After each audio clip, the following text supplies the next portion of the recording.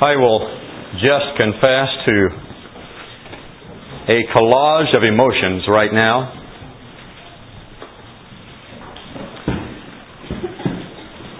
It's been a tremendous blessing to be together for 4.5 days. I don't know about you, but I can see the close to this great time of blessing forthcoming, and so I just can't help but be a little bit sad about that. And yet we have this moment as we sing sometimes. We have this moment. We want to redeem the time. We're going to think this morning again about an attribute of God.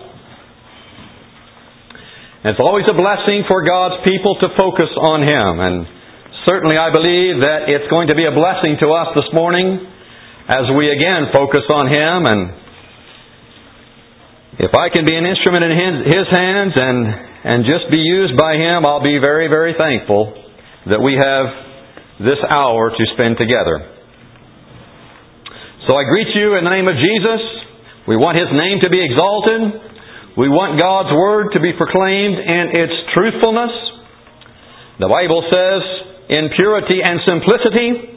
We want all of those things to happen, but especially want the Holy Spirit to just anoint this hour that we have together, that God might be exalted. Let's turn to the Scripture. I'm going to read about 5 verses from Exodus chapter 34. We were here for just a moment yesterday morning. Exodus chapter 34. These are words that were proclaimed upon Mount Sinai. And we're going to look in Exodus 34 at verses 10 through 14. Remember we spoke about the covenants yesterday? And here we have that exact term used as we began reading in verse 10 of Exodus chapter 34. This is God speaking. And He said, Behold, I make a covenant. Before all thy people I will do marvels, such as have not been done in all the earth, nor in any nation. And all the people among which thou art shall see the work of the Lord. For it is a terrible thing that I will do with thee. Observe thou that which I command thee this day. Behold, I drive out before thee the Amorite, and the Canaanite, and the Hittite, and the Perizzite, and the Hivite, and the Jebusite. Take heed to thyself, lest thou make a covenant with the inhabitants of the land whither thou goest, lest it be for a snare in the midst of thee. But ye shall destroy their altars, break down their images, and cut down their groves. For thou shalt worship no other God, for the Lord, whose name is jealous, is a jealous God. Turn with me then, if you will, to the 11th chapter of 2 Corinthians. The 11th chapter of 2 Corinthians. The Lord, whose name is jealous, is a jealous God. We read in Exodus 34, verse 14. 2 Corinthians 11, verse 1. 4 verses here. Would to God ye could bear with me a little in my folly, and indeed bear with me. For I am jealous over you with godly jealousy. For I have espoused you to one husband, that I may present you as a chaste virgin to Christ. But I fear, lest by any means, as the serpent beguiled Eve through his subtlety, so your mind should be corrupted from the simplicity that is in Christ. For if he that cometh preacheth another Jesus, whom we have not preached, or if he receive another Spirit, which ye have not received, or another gospel, which ye have not accepted, ye might well bear with him. I'd like to speak this morning from the title, God is Jealous. God is jealous. I want to just establish this fact in our minds very clearly at the onset, that the God that we serve is a jealous God. Certainly, He is holy. Certainly He is true. Certainly He is love. Certainly He is good. And certainly this morning He is also jealous. The God that we serve is a jealous God. The Bible gives us to understand that in clear and unmistakable tones and terms. Numerous times, the Old Testament Scriptures especially speak of the fact that God is jealous.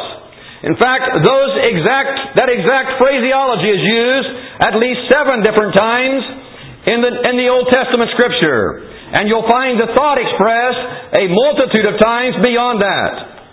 The first time, perhaps, that you'll find the expression that God is jealous is found when God gave the law, the Mosaic covenant, on Mount Sinai in chapter 20 of Exodus, where we have the 10 Commandments specified in clarity. God said, as He spoke that second commandment, He said, I am a jealous God. I am a jealous God. Exodus 34 verse 14 says that jealous is the name of God. Jealous is the name of God. It's His name, one of His many names. I would just say, as we think back to that second commandment, and you'll recall the 10 Commandments, how they are, and the Bible says that as God spoke to Moses on Sinai, He said, Thou shalt have no other gods before me. That's commandment number 1. Commandment number 2 was, Thou shalt make unto thee no graven image, neither shalt thou bow down to them, nor serve them. Commandment number 3, Thou shalt not take the name of the Lord thy God in vain. And commandment number 4, remember the Sabbath day to keep it holy. I think all of those first 4 commandments give us to understand that God is a jealous God. But He says specifically in the second commandment, I, the Lord thy God, am a jealous God. I am jealous. The Hebrew word that's translated jealous into the English language is the Hebrew word kana. Kana. It's never used any other time but to just simply state the fact that God is jealous. Now, there are other kinds of jealousy. Sometimes a derivative of that word is used to refer to other kinds of jealousy, but that particular word that we find in Exodus chapter 20, in the second commandment, I think it's in verse 5 perhaps, that particular derivative of the word kana is only used in reference to God. And it never means anything other than simply the fact that God is jealous. In this 11th chapter of 2 Corinthians, these are not the Hebrew Scriptures, these are the Greek Scriptures, but we find in Hebrews chapter 11 verse 2 that God says, that Paul says that there is a godly jealousy. And Paul says he was a participant in that. He was a partaker of what he refers to as godly jealousy. If there's godly jealousy, I'm going to use logic here a moment, but if there's godly jealousy, then we must understand there is also ungodly jealousy. And certainly the Scripture bears that out as well. Paul says, I am jealous over you with godly jealousy. That's the kind of jealousy that God has. The Greek word, translated here in 2 Corinthians 11 verse 2, simply means ardent love. Ardent love, or filled with tender attachment. So Paul was saying, I have ardent love for you. This godly jealousy is an ardent love. This means that Paul says, I am filled with tender attachment toward you. Now, because there is an ungodly jealousy, it might just bless us to think for just a moment about what the Bible has to say about ungodly jealousy. I'm going to cite you to one verse.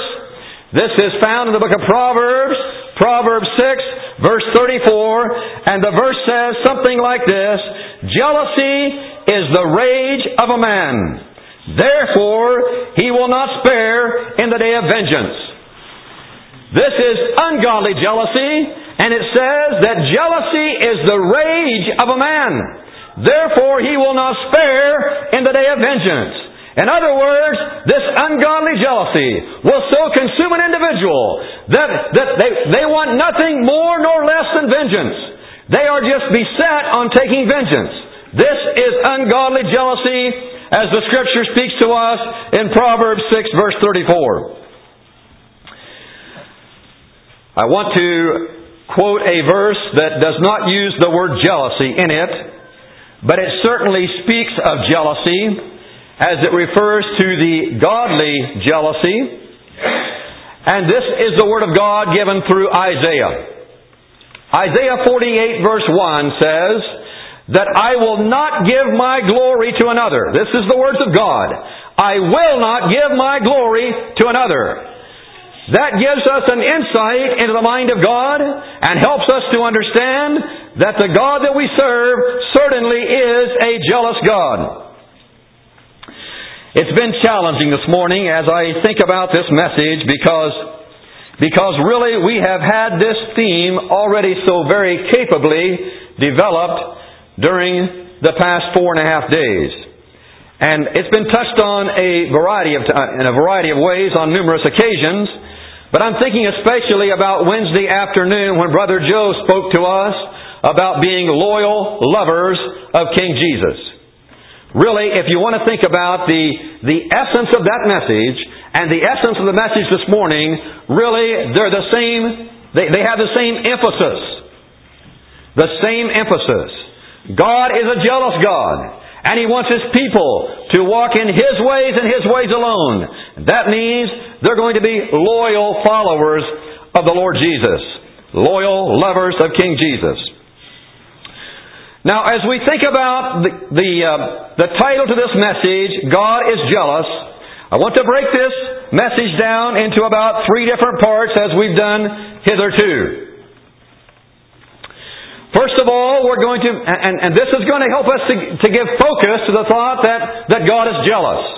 Our first focus is going to be that God's jealousy focuses us on chastity. It focuses us on chastity. The second point is that godly jealousy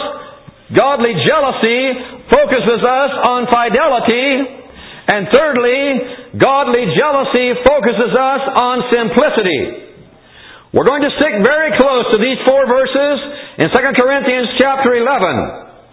And we're going to look at those 4 verses, and we're going to find those expressions or those truths emphasized as we look at the passage here in 2 Corinthians chapter 11. God's jealousy focuses on chastity. God's jealousy focuses on fidelity. And God's jealousy focuses on simplicity. Let's think about what it means when we say that God's jealousy focuses on chastity. Verse 2. 2 Corinthians 11 says, I am jealous over you with godly jealousy, for I have espoused you to one husband, that I may present you as a chaste virgin to Christ. A chaste virgin to Christ. That is telling us that godly jealousy, or God's jealousy, will focus on chastity. Focusing on chastity. Now, to be chaste, you could use a synonym for that, and that simply means to be pure. When God says that He's a jealous God, and He wants us to understand His jealousy, He wants us to walk under the umbrella of His jealousy, that means He's wanting us to be chaste. It means He's wanting us to be pure as we walk with Him. Drawing near to God requires chastity or purity. It requires that. James chapter 4 verse 8. Draw nigh to God, and He will draw nigh to you. Purify your hearts.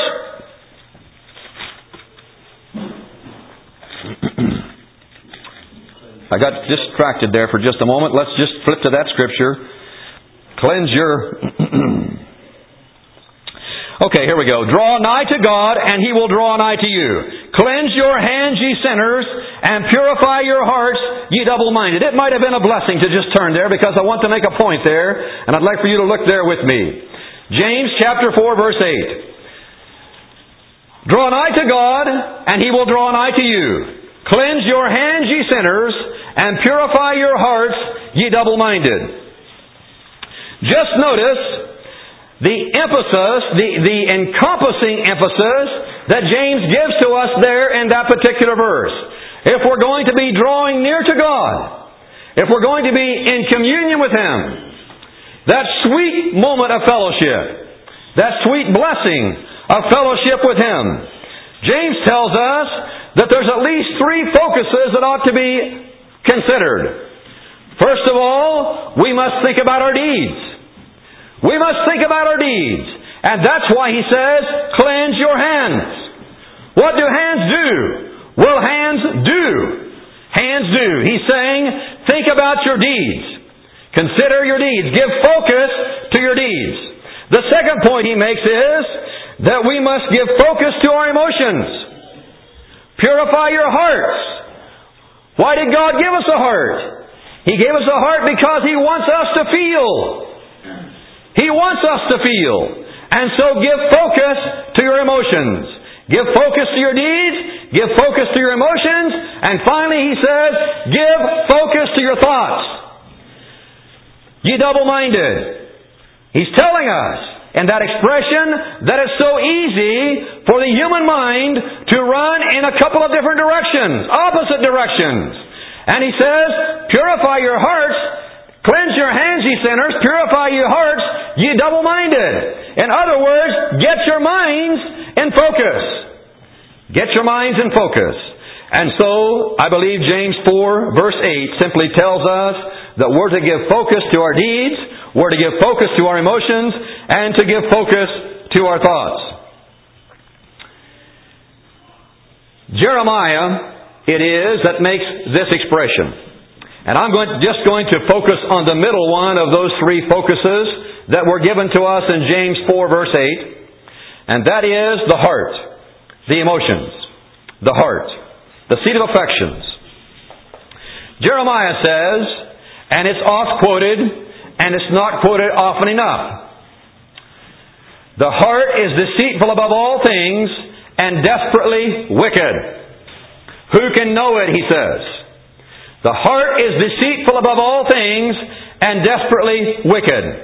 Let's just stop and think about the fact that because God's jealousy focuses us on chastity, we must look carefully and diligently at our hearts. We sometimes speak about God's creative acts and God's redemptive acts. I use those expressions. And we use them as something separate from each other. And to a degree, that's true. God worked in creation for 6 days, and for 6,000 years He's been working in redemption. God's rolled up His sleeves. He's stretched out His arm so that man might be redeemed. But I want to just tell us this morning that actually God's work in redemption is still a creative act as well. When God works in redemption, when God works in the hearts of men and women, there is a creative act or a creative aspect to God's work in redemption. I'm going to go to Psalms 51 verse 10 through 12, where the psalmist David, in his repentant state, after he had created that grievous sin that grieved the heart of God and caused so much chaos in David's own family, David in Psalm 51 expresses his repentance, his penitent spirit, and in verse 10 he says like this. He says, create in me a clean heart, O God, and renew a right spirit within me. Cast me not away from Thy presence. Take not Thy Holy Spirit from me. Restore unto me the joy of Thy salvation, and uphold me with Thy free spirit. I want us to understand as we think about the focus that's given there in Psalms 51 verses 10 through 12. The emphasis there is on the Spirit at work in the life and the heart of the individual. David's plea was that his heart might be created anew, that he might have a clean heart, a pure heart, a chaste heart. That was David's desire. And if you'll look at those three verses, in Psalm 51, you'll find that in every one of those three verses, Spirit is mentioned. Create in me a clean heart, O God, David says, and renew a right spirit within me. Renew a right spirit. That's a focused spirit. Renewing a right spirit within me. Cast me not away from Thy presence. Take not thy Holy Spirit from me. Now David could not foresee the time when the Holy Spirit of God, God Himself, would come down and reside within individuals. Clay pots, earthly tabernacles. But David writes, because it's inspired of God, and he says, cast me not away from thy presence, and take not thy Holy Spirit from me. He knew the Spirit of God was at work in his life. That was not at that particular time, perhaps the indwelling Spirit like we are acquainted with today, but still the Spirit of God, the Holy Spirit of God, was working in the heart and the life of David. And so we have the right Spirit, we have the Holy Spirit, and then in verse 12, he makes reference to the free Spirit. Uphold me with thy free Spirit, the liberty that's given, the Spirit that liberates us as God works to purify, to cleanse, to make us to have chaste hearts. God is jealous, and God's jealousy focuses on chastity. The right Spirit, the Holy Spirit, the free Spirit. Thinking about the heart still, and there's a verse in the 15th chapter of the Acts that we are rather familiar with, and this is the words of Peter in the 15th chapter of the Acts that we're going to refer to. And you'll recall the setting here that the Apostle Paul and Barnabas had been out ministering to the unbelieving world, ministering to the converted heathen peoples, and some of the Jewish offspring of Abraham as well.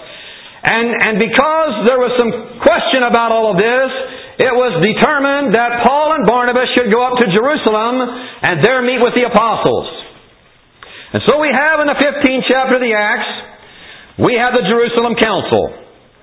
This is a bit of a side, but it's interesting to me as I look at the consideration that's given to whether or not circumcision and other aspects of the Mosaic Law should be retained in the Christian church. I'm just fascinated, I guess, by the different methods that were utilized to arrive at truth. You've heard some testimony the last 4.5 days. You no doubt will hear some more before we part from each other. Testimony is a blessing. Sometimes people ridicule testimony as people attempt to arrive at truth. But I want to say to you this morning that it is scriptural to use testimony in presenting the gospel message. Now notice in Acts 15 that Peter, as he begins to speak, he focuses on logic. That's the method Peter uses in trying to arrive at truth. When James speaks, he focuses on Scripture. When Paul spoke, Paul focused on testimony. He testified, he and Barnabas, what great things the Lord had done through them as they circulated and spread the gospel message. And so I say this morning that on the basis of Scripture in the 15th chapter of the Acts, we have the examples given of logic, or deductive reasoning perhaps, but logic we'll call it this morning. We have Scripture used, and we have testimony used. And they can all be a blessing. But we ought to use all of them, and perhaps there's other methods as well, if we're going to present the gospel message clearly. Well, that was a bit of an aside, I said, but let's look at verses 8 and 9 as Peter speaks. And he's using logic or deductive reasoning here. And he's telling about how that he went down to the house of Cornelius, and God opened, the Holy Spirit working in him, enabled Peter to open the door so that the Gentile peoples might be brought in to the church, the kingdom of Jesus Christ. And so Peter says, God, which knoweth the hearts, bear them witness. He's speaking about those Gentile converts. Bear them witness, giving them the Holy Ghost, even as He did unto us.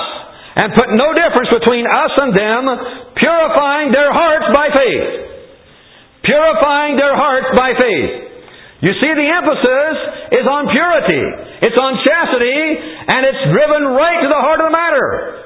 Purifying their hearts, and he says it was by faith. Purifying their hearts by faith. We must understand from that purity in the heart is always a result of faith. Can't be arrived at any other way. Purity in the heart, or chastity in the heart, is because of faith. Genuine, authentic faith. In fact, Jesus said something like that in Matthew chapter 5, verse 8 in the Beatitudes. He says, "Blessed are the pure in heart, for they shall see God." Those who are blessed are those who have faith. Those who are willing to embrace the teachings of God. Those who are willing to accept Him, to receive His truth. Blessed are the pure in heart, and it's an eternal blessing because He says, they shall see God. It's so important, if we're going to be focused on chastity, as we think about God's jealousy being focused on chastity, it's so important that we understand the critical element of the Word of God in our lives. The Word of God in our lives.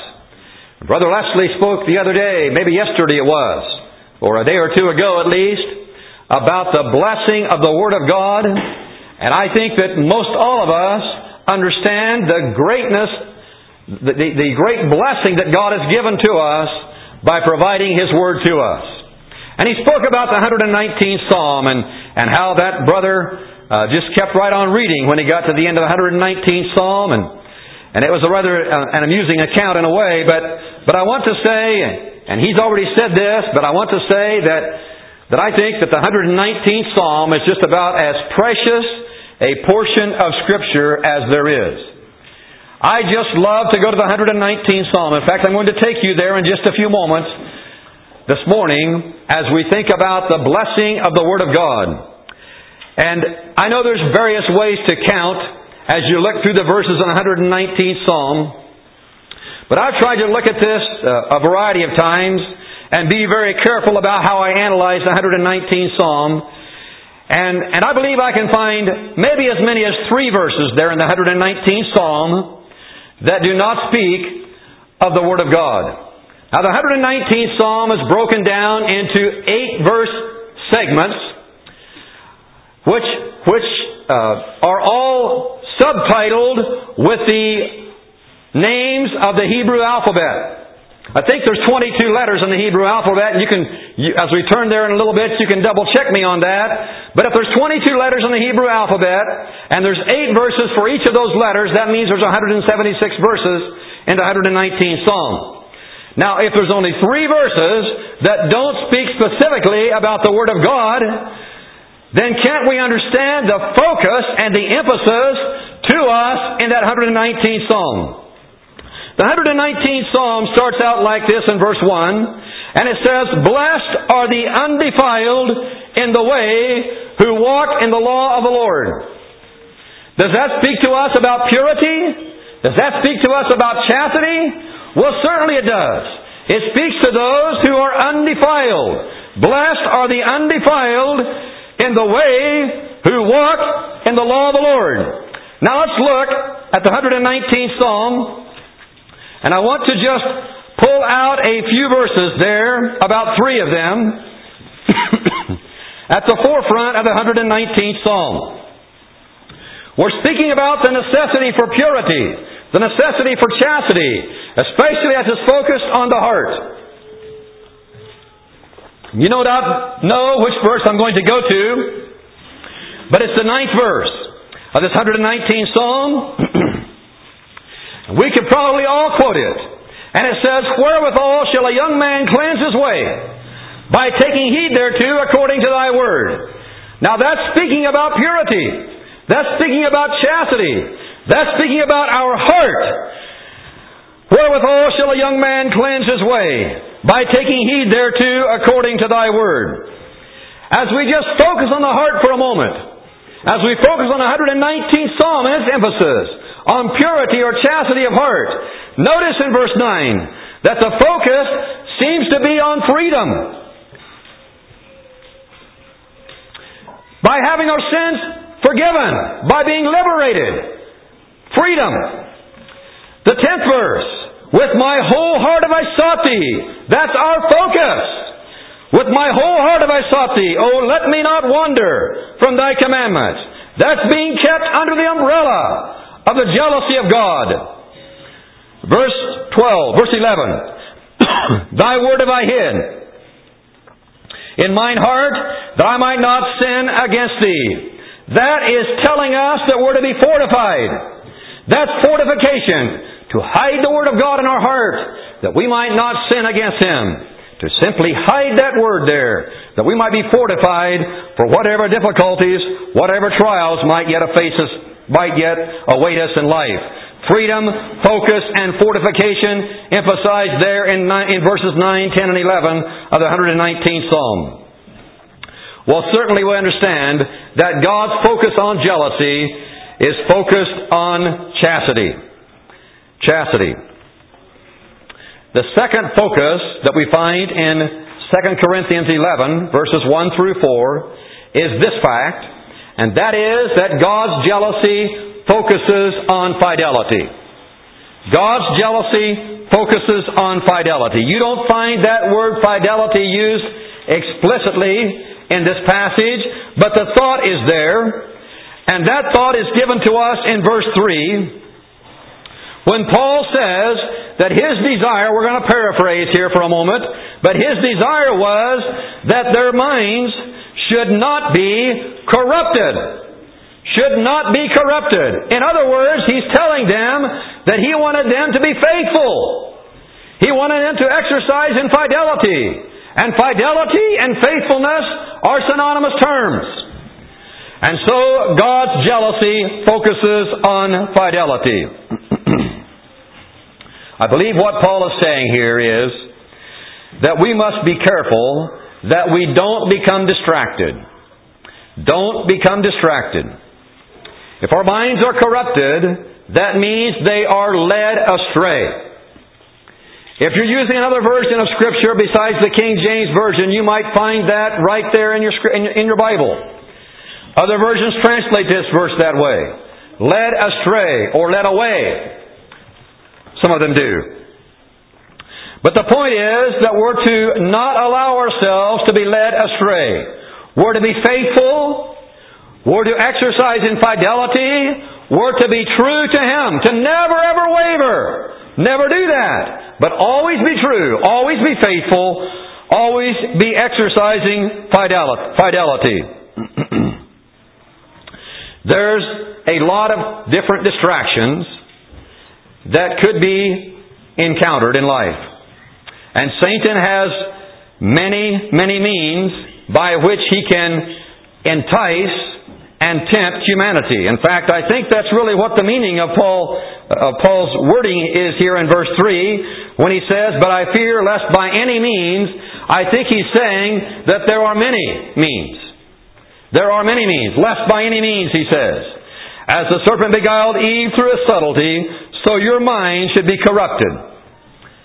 Fidelity.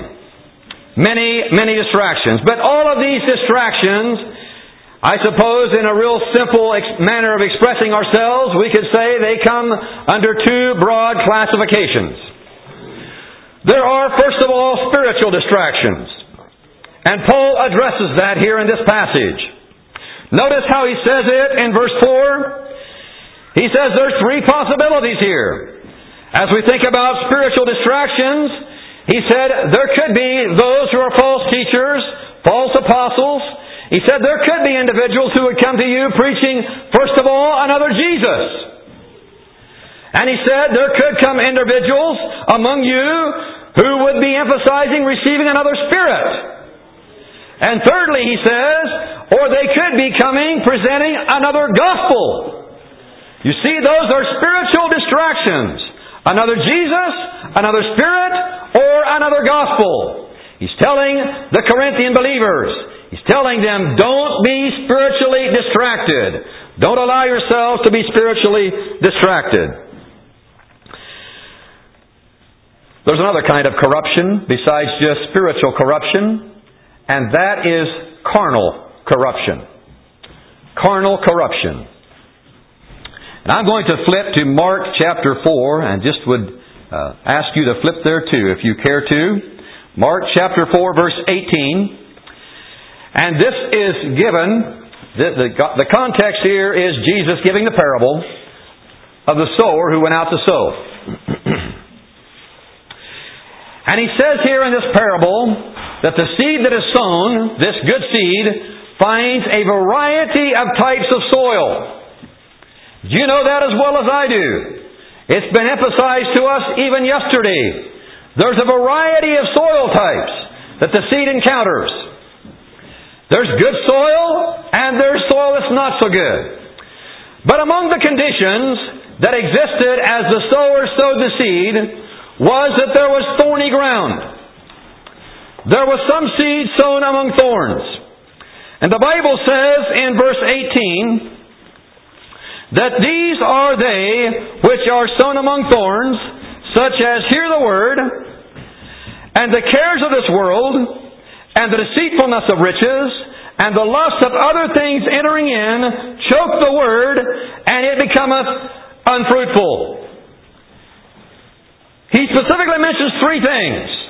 I'm going to call them this morning. He calls them cares and wares and snares. Cares and wares and snares.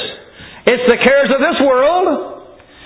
It's the deceitfulness of riches, the wares you can purchase. And it's the lust of other things entering in, which choke the word. That means to come into a snare. And he says, those things will cause the word to be unfruitful in our lives. The cares, the wares, and the snares that are encountered, and the word becomes unfruitful. You see, those are carnal corruptions. Carnal corruptions. Spiritual corruptions and carnal corruptions. Let me just get a little bit more clear on this. The Bible says in the 12th chapter of Hebrews, and this is the call to God's children, He says, wherefore, seeing ye also are compassed about with so great a cloud of witnesses, see that ye lay aside every weight and the sin which doth so easily beset us. And he goes on to tell us to keep our eyes on Jesus, looking unto Jesus, the author and finisher of our faith. But I want to jump back into that first verse, and the writer to the Hebrews tells us, some people believe it's Paul and some do not. And I have my opinion on that Scripture as well. But the Scripture says there that because we're compassed about with so great a cloud of witnesses, we are to lay things aside. And he says, one of those things is the sin which doth so easily beset us. But let's never forget that in that passage, before he speaks about sin, he says, lay aside every weight. And I think the focus and emphasis there is on things that might not necessarily be sin. Generally and broadly speaking, we are to lay aside every weight. We are to give focus to our Christian race. Lay aside every weight and the sin which doth so easily beset us. Lay those things aside. There are things that one individual might partake of or has some interest in at least that would not be a snare to him. Another individual, the same thing, it would be a snare. I think that's what the apostle is saying when he says, you lay aside the weights. You lay aside those things that will shackle you, that will bog you down. Lay aside every weight and the sin which does so easily beset us. We must keep things in proper focus. And I, because I'm a man, understand perhaps better the things that become distractions to men. I know as well there are distractions to women. I understand that. But I'm going to speak to the brethren and to the men this morning for a little while as we think about those things that distract us. I'm going to say that, first of all, that occupation can be a weight. Occupation can be a distraction. I have found it to be so in my life. And I have found it to be so that I must there must be proper focus given to the things that are really eternal, the things that are really important, the things that are eternal.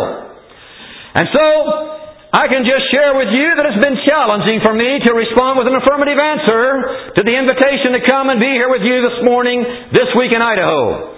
Because my occupation is an accountant. And you know what happens to accountants at this time of year? They are bogged down with tax returns that are elbow deep, shoulder deep, ceiling deep. I mean, there's a tremendous amount of work that's required of those who are involved in the accounting occupation this time of year. But I decided several years ago that if we're going to really be fruitful, if I'm going to really be fruitful in the service of the Master, I've got to have things in focus. And the Lord's kingdom and the gospel message, the message of salvation, must have priority in my life. I must have allegiance to Him and to His message. And so it becomes us, by times, that we just have to walk away from that. And we're going to have to deal with some of that when we get home. It's going to be very, very challenging. There might be even less sleep awaiting us than what we've enjoyed, or experienced, I should say, rather than enjoyed, the last few days. Because there hasn't been very much. Anyway, give proper focus to your occupation.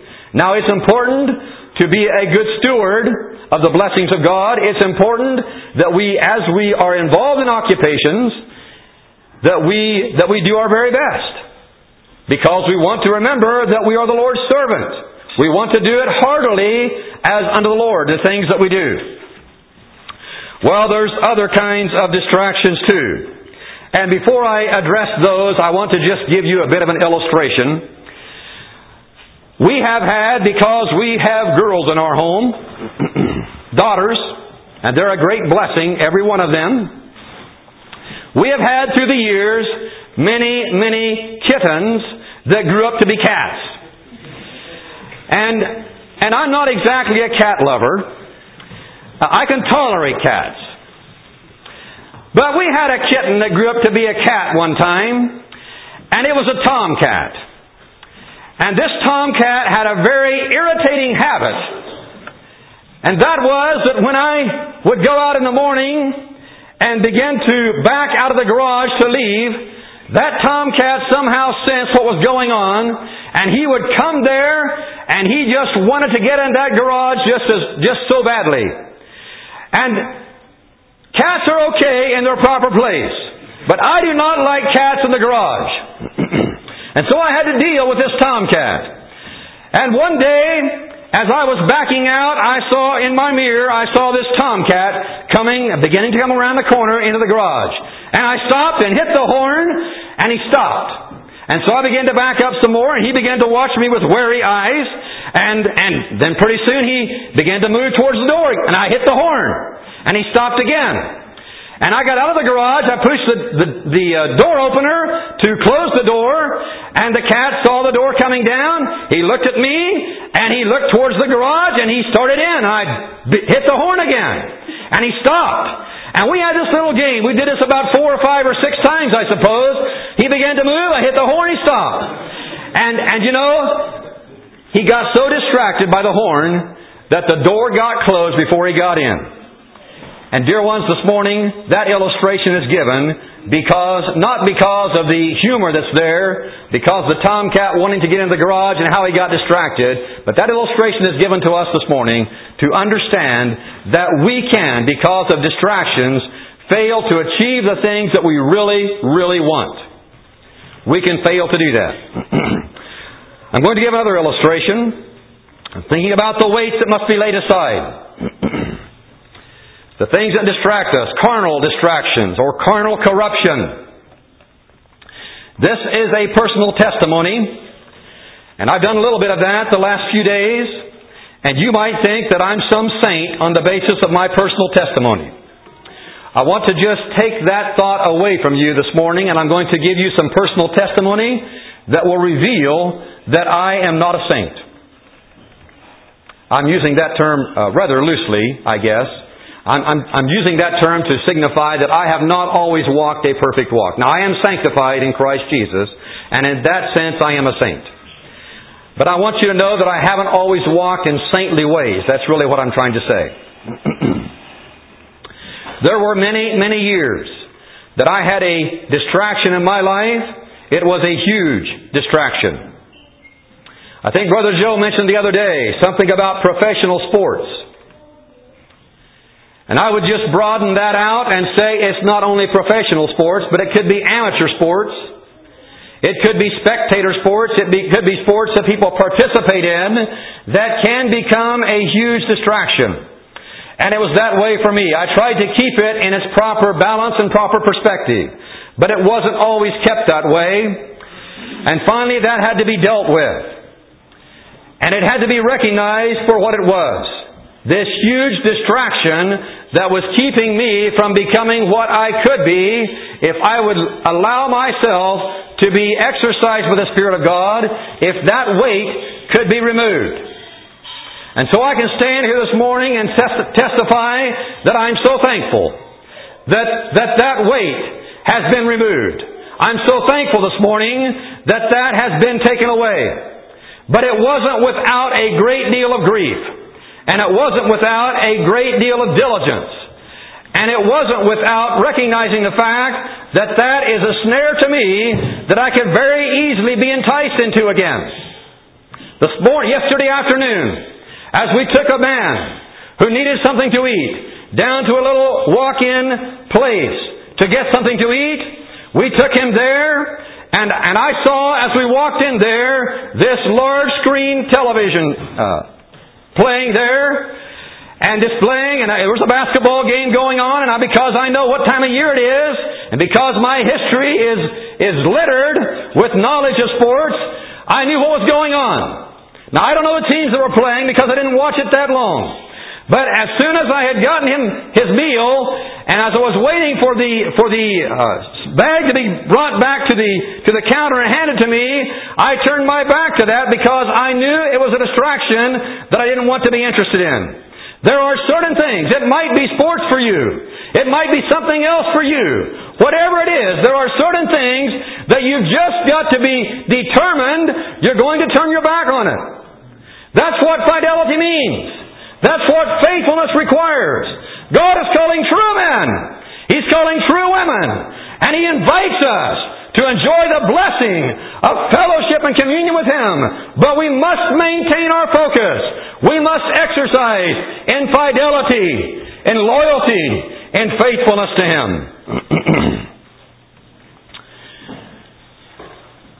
We must say no to compromise. No to compromise. It's one thing to say yes to Jesus, but it's something else to say no to the world. And you've got to keep on saying no. You've just got to keep on saying no. You say yes to Jesus, but you say no to the world. And don't ever waver from that expression and that utterance, saying no to the world. We've sung this hymn a couple of times the last few days. The hymn about no turning back. No turning back. I'm determined to follow Jesus. And there's no turning back. No turning back.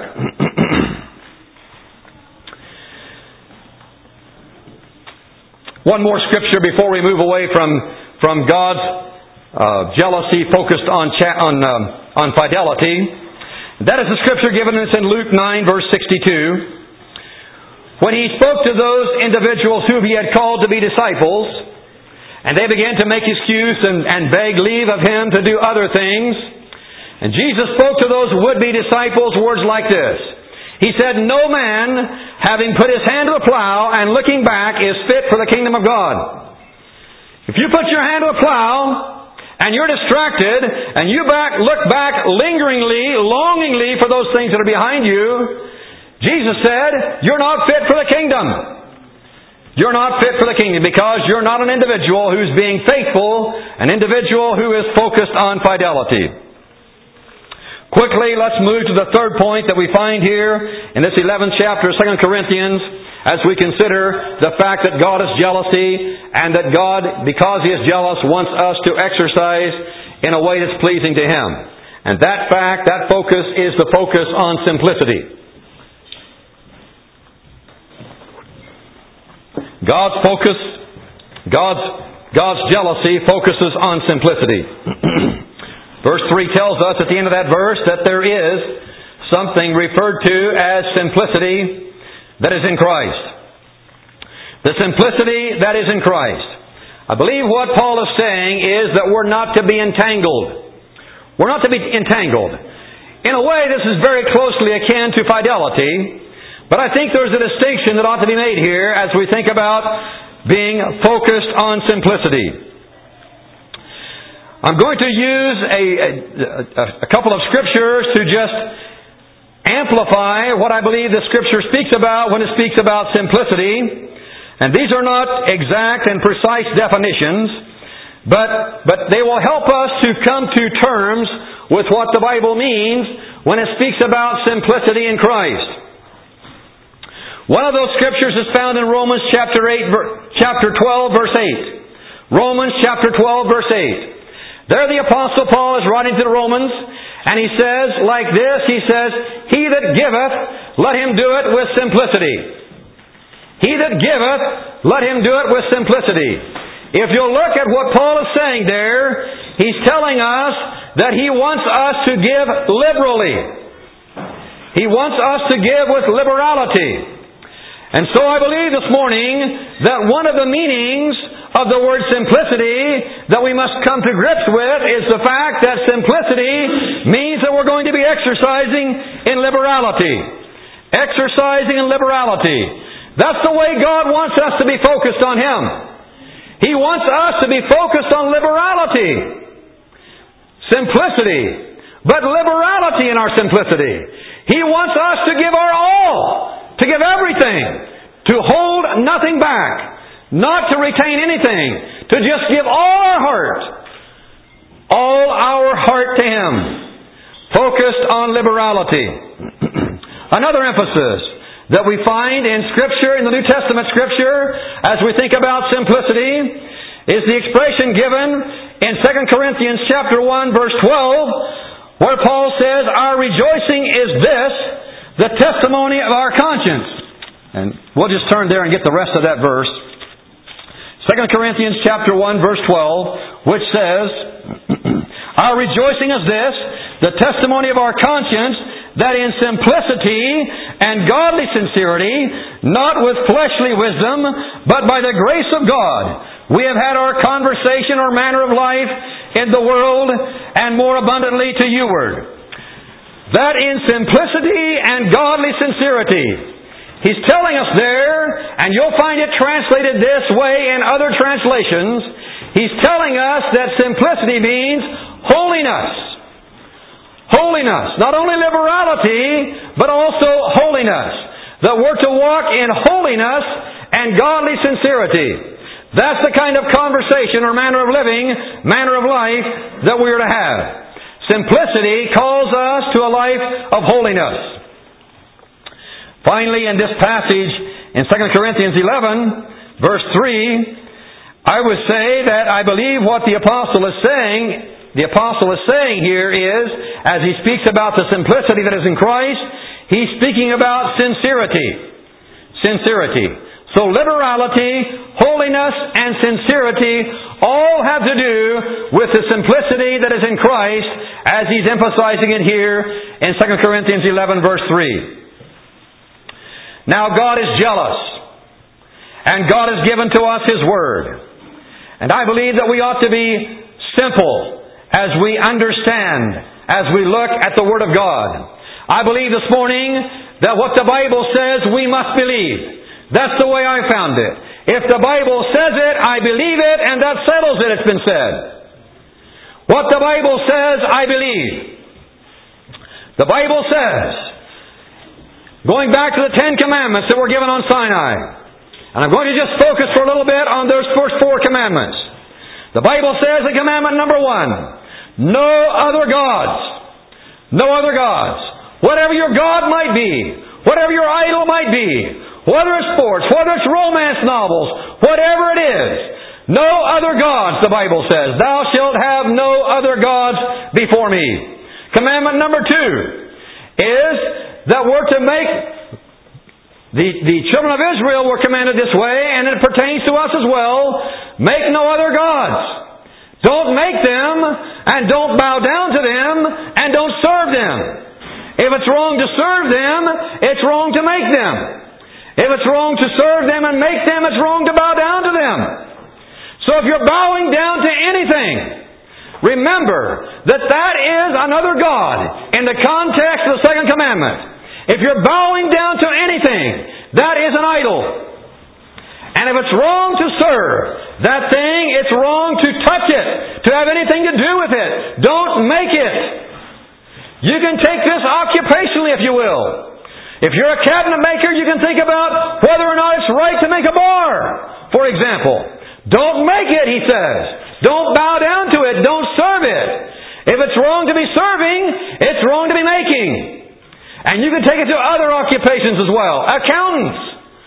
If it's wrong on my own personal return, tax return, to do something dishonest, it's wrong to do it on somebody else's return, even if they say you got to do it, or they want you to do it. And I don't have that challenge facing me. But some people do.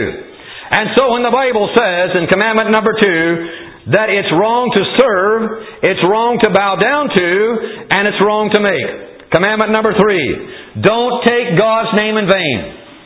Don't ever take God's name in vain. Let's be careful. Let's be reverent as we use the name of God. Let's not resort. And Brother Pete, I was thankful yesterday for the way you spoke out to that man that was speaking with us and asked him whether he had just taken the name of the Lord in vain. Do not take the name of the Lord in vain. Never ever do that. God is jealous. He doesn't want that sort of thing escaping from our lips or even lodging in our hearts. The 4th commandment. Keep the Sabbath holy. Keep the Sabbath holy. Now nobody really knows today what day is the Sabbath. At least that's the way I understand it. Nobody really knows what day is the Sabbath. Because there's been so many changes to the calendar that probably that's all been lost and blurred in the annals of history. But the key is, and I think the principle that's given here, is that there's one day out of 7 that we ought to consider a day of holiness. We ought to keep the day holy. That means when the hour of worship comes on Sunday morning, we ought to be focused, and we ought to be engaged in simplicity, and we ought to be finding ourselves in the assembly of the saints. We ought to be there in worship. There ought to be nothing that would distract us and prevent us from being in the house of God or where the saints of God are. We ought to be focused, engaged in simplicity as we think about the 4th commandment to keep the Sabbath holy. Jesus said the first and great commandment, and He went back to these 4 commandments, these first 4 of the 10 commandments. He says the first and great commandment is that you should love the Lord your God with all your heart, with all your mind, with all your soul, and with all your strength. And what's left? There's nothing left. All your heart, all your mind, all your soul, all your strength. Everything focused and surrendered to Him. Well, God is jealous. God is jealous. His jealousy, as we think about it, we focus on chastity. We focus on fidelity. We focus on simplicity. It's a blessing to be serving a God who is jealous. It's a blessing that He wants us to recognize that He is jealous, and He wants us to embrace godly jealousy ourselves. Godly jealousy. You know, it's possible to provoke Him. In fact, the Apostle Paul in 1 Corinthians chapter 10, he asked the question, do we provoke the Lord to jealousy? And in the context of what he's saying, it's obvious that it's possible. It's possible for men to provoke God to jealousy. To provoke Him to jealousy. And the context is given there about the communion and how the communion service is being held. So, God is jealous. God is jealous. I want to just close with this thought. that this jealous God that we serve has a work that He wants to perform in every life. Every one of you. All of you. God wants to perform a work in your life. He wants to do something in your life. He's jealous over you. If Paul had godly jealousy, it's right for men of God to have godly jealousy. It's right for these brethren to have godly jealousy over you. Those who watch for your souls, it's right for that to happen. But certainly, God is a jealous God.